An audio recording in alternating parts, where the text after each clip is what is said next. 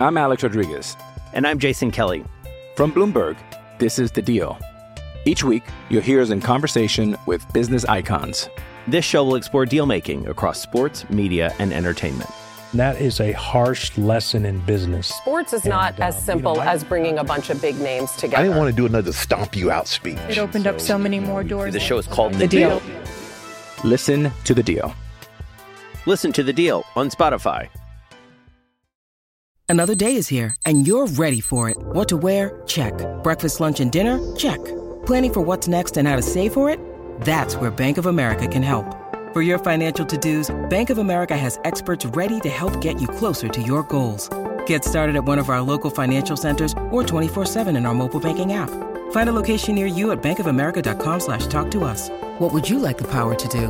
Mobile banking requires downloading the app and is only available for select devices. Message and data rates may apply. Bank of America N.A., member FDIC. Hello, everybody. Welcome to another new episode of the Bomber Brothers podcast, brought to you by WFAN and Odyssey. Sean and Ryan talking about another sweep on another new episode, which is becoming a habit, a very enjoyable habit, I'd say. If you want to hear us about how great the Yankees are after every series, make sure you subscribe, make sure you review, give us a rating, all that good stuff. And Sean, if we were rating the Yankees right now, it would have to be a solid 10 out of 10. They just swept the Rays. 11. They just swept the Rays. They've won 7 in a row. They have their longest winning streak in the Bronx since, what was it? I think 1961 we're at now.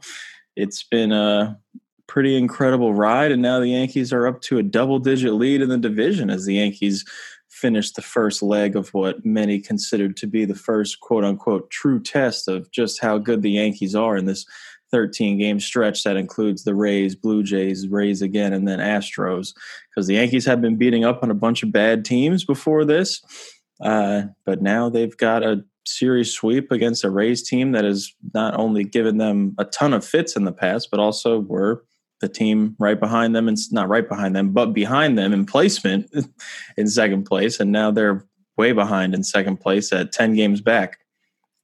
I think what struck me about this series is the Yankees won in sort of ways that we've seen the Rays beat the Yankees, right? Like a lot of close games where the Yankees played much better fundamental ball than the Rays did, I would say. And that was really exciting because the Yankees did not have those games where the bats were able to carry them. They only scored, 8 runs in the series. And they held the Rays to only 4. So that's a recipe for success. But the Rays gave away, some outs there. And the Yankees played really well. Cole gets a big double play in the game that he starts. The game that Cortez started, I thought he pitched very well. There was some bad BABIP luck there towards the end of that game, but the Yankees hang on to win. And then obviously, you get the excitement last night with the walk-off home run. But I was really obviously stoked with how the series went. And also the Yankees faced adversity in the last game with Severino going on the IL. I guess he tested negative for COVID, but he is sick. And they had to go to a bullpen game unexpectedly, and they're able to pull it out. So, I mean, in the second of the last game, the Yankees faced adversity, overcame it with 2 kind of gutty wins. And, here we are, a series sweep and a 10-game lead in the, everybody lost yesterday except the Yankees in the division. The Yankees are up by 10 as we sit here on June 17th. Yeah, well, technically not every division team lost because the Orioles beat up on the Blue Jays, but safe to say they're securely in the basement, although we thank them for their service for they took 2 games from Toronto, right? So I believe so. Yeah, so thank you to them for that. But no, definitely what you said about the Yankees beating the Rays in a manner in which the Rays usually or used to beat the Yankees. I mean, you could argue that the first 2 games of this series were determined by a pair of drop fly balls.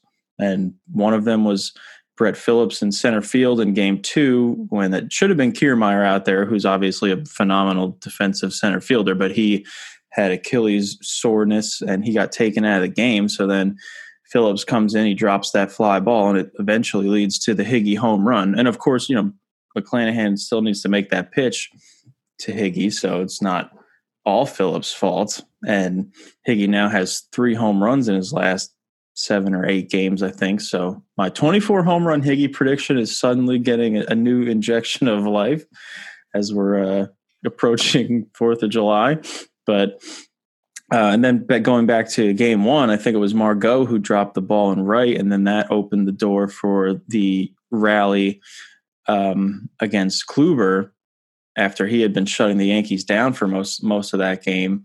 So like you said, the Rays are built on defense and pitching. They're actually not a very good offensive team, despite the fact that they are a good team overall, but they were 26th in the league in OPS. So they don't score runs. They rely on low scoring games and letting other teams beat themselves and using their stable of arms, as Kevin Cash so famously called them, to limit runs instead of generating much of their own. And it usually works. But like you said, the Yankees beat them at their own game, 3 fairly low scoring games, a couple unearned runs that the Yankees capitalized on. And suddenly here we are talking about a sweep. Well, speaking of stables, let's talk about the Yankees rotation. At least in the first 2 games of this series, since yesterday was a bullpen day due to the Sevy COVID stint. I think going into the series, the thing that intrigued me the most was how do Cole and Cortez bounce back after 2 of their worst starts? I think Cole for his career and Cortez certainly this season. And they passed with flying colors. I think, when we talk about Cole, Yankee fans get frustrated. Sometimes he rubs people the wrong way. I'm one of them. I don't know why. I have no rhyme or reason, but Cole just rubs me the wrong way.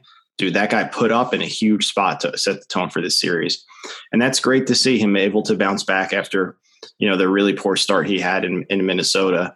And then you have Cortez too, who, him versus McClanahan, that's probably who starts the All-Star game. And he straight out pitched McClanahan in that start.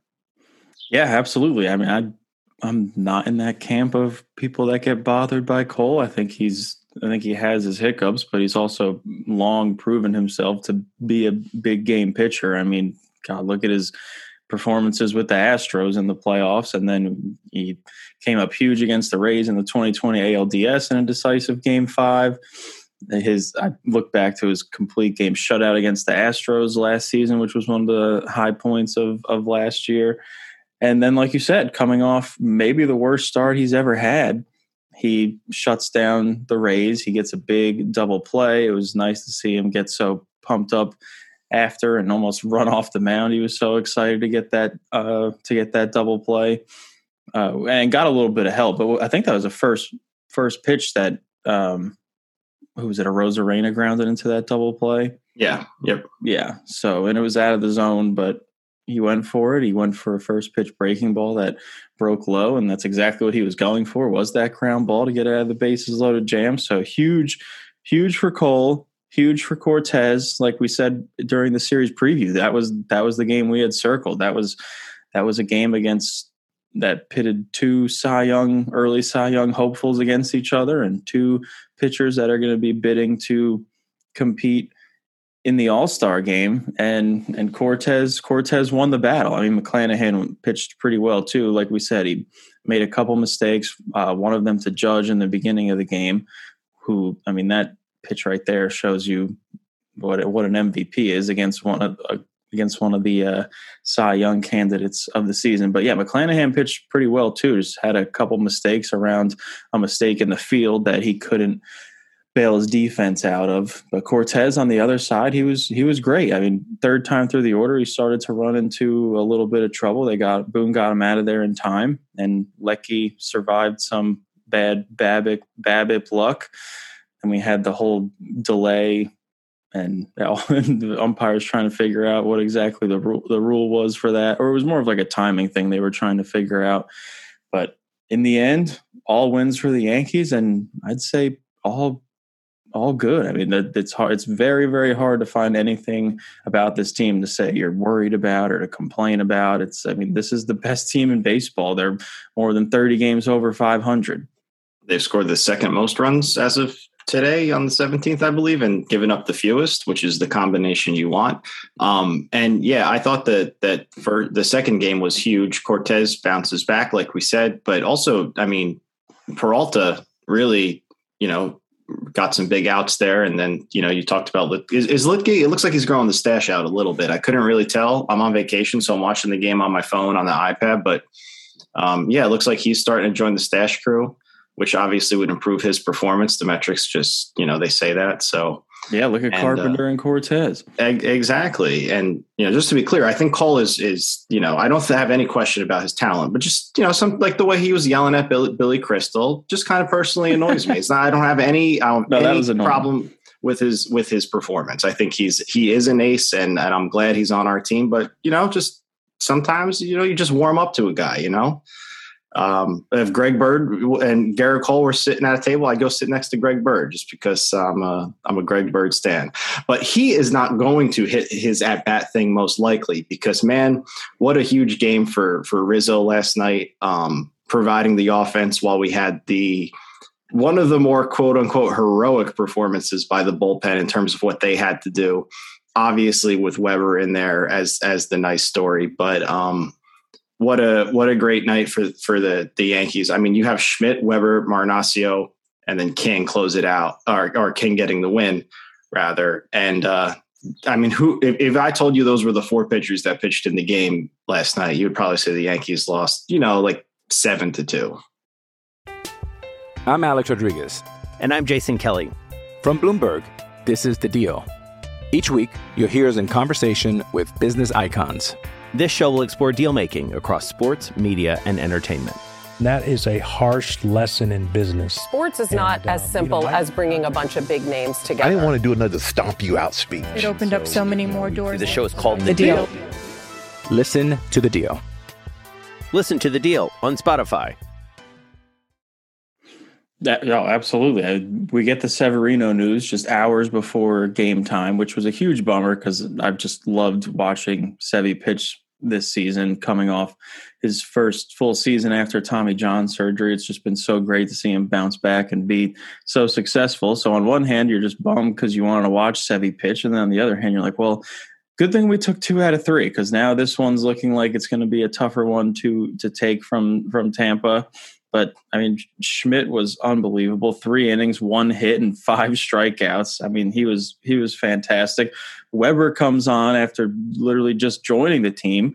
He signed the minor league deal in March, and then he brought up to the majors just to fill in for today, and that was it. I mean, he was he was DFA'd right after. They'll hopefully sign him back to a minor league deal, but, I mean, 3 2/3. He makes the one mistake on the home run. And then Marinaccio, 1.1 shutout innings. King gets the win with a shutout inning. I mean, 9 innings from this group.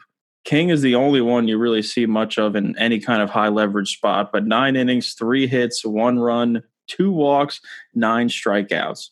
I mean, it littered in that 9 innings of brilliant pitching was just 1 mistake. That was it. How much of this do you think is the Matt Blake, and how much do you think is the offensive environment? Because, I mean, it gets to a point where you're like, this isn't a mirage, this is working. But I don't know what it is that's working. Like, when you look at it, it's like, you think, like, you have your doubts. Like, can Cortez keep this up? Can the bullpen keep this up? I think you're pretty confident in guys like Cole and Sevy. They've shown that stuff. But there's other guys where you're like, can they continue this? But, I mean, we're 47-16. It's not like we're 10-2 to start the year, and it's only a 12-game sample. We're here towards the end of June. Yeah, I would look at Severino. He found his changeup a few years ago to give himself that reliable third pitch, and then he took his game to another level. And Cortez found his cutter thanks to CC Sabathia last year. And a lot of people forget that Cortez was still really good last year as soon as he went into the rotation. So he's not as much of, obviously this level of success is out of nowhere, but I think he found that cutter. And then you have a pitching coach in Matt Blake, who was, helmed as this guru when he first got here, and he can probably help Cortez, get the most spin, most horizontal movement on that cutter to help him take that over the top. And then you have Montgomery, who was solid as a rookie, and he's shown himself to be solid after Tommy John surgery. So I think you have these pitchers with good foundations who now have this brilliant pitching mind on their side, and it probably helps take them over over the top. But yeah, just I think when the collective as a whole is pitching this well, you have to look to the pitching coach as one of the biggest reasons why. I mean, Matt Blake has done a phenomenal job. I mean, Michael King came into this season and all of a sudden was throwing high 90s with that sick horizontal movement, thanks to the seam shifted wake movement that's going on around the league now. And then you have Holmes. I mean, geez, look no further than him. I mean, he had a career ERA of somewhere in the 5 range with Pittsburgh before the trade last year. And now his ERA with the Yankees since the trade last summer is below 1.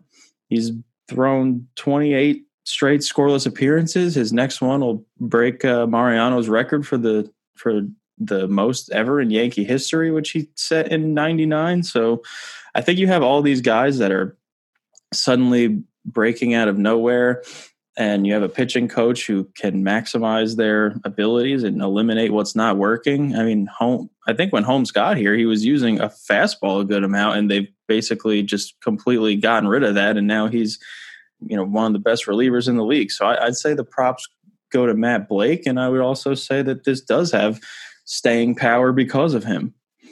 Yeah, I mean, it's the only thing you worry about is fatigue, but they're able to plug guys in to give guys breaks, and they still produce at a relatively high level, just like yesterday. I mean, 9 innings and one run allowed. That's pretty nuts.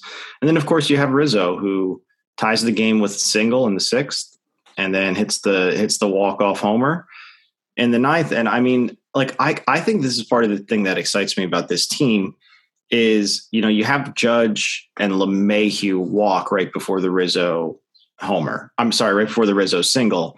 This team doesn't need to sit around and wait for that home run. They put the ball in play a little bit more than they have in the past, which obviously is scary because you can get more double plays, but they're also putting the ball in the air a lot.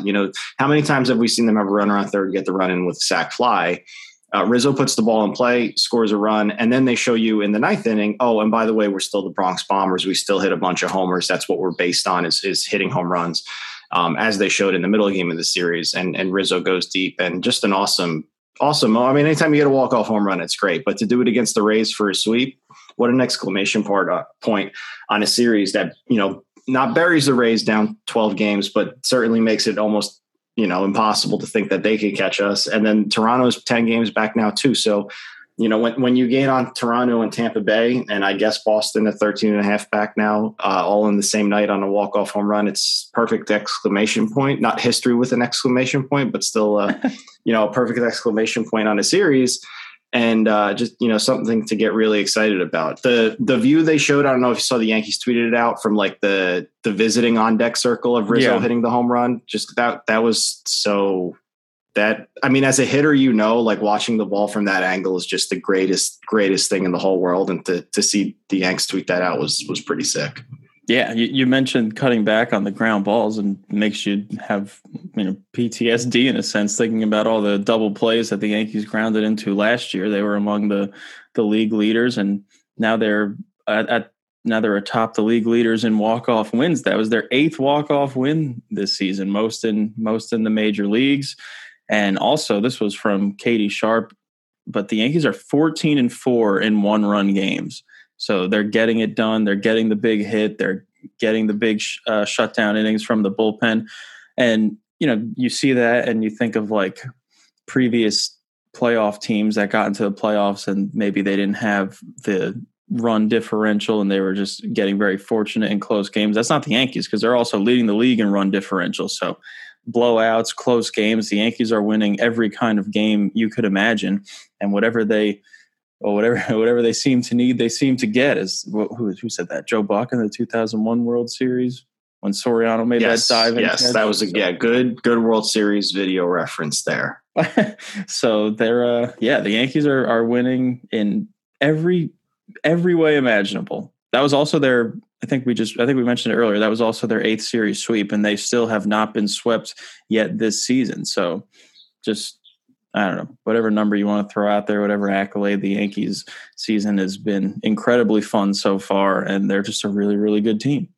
I think they're tops in run differential. Like any way you slice up the team, you can't find a way to knock what they've done. Obviously, we don't know what they're going to do in the future.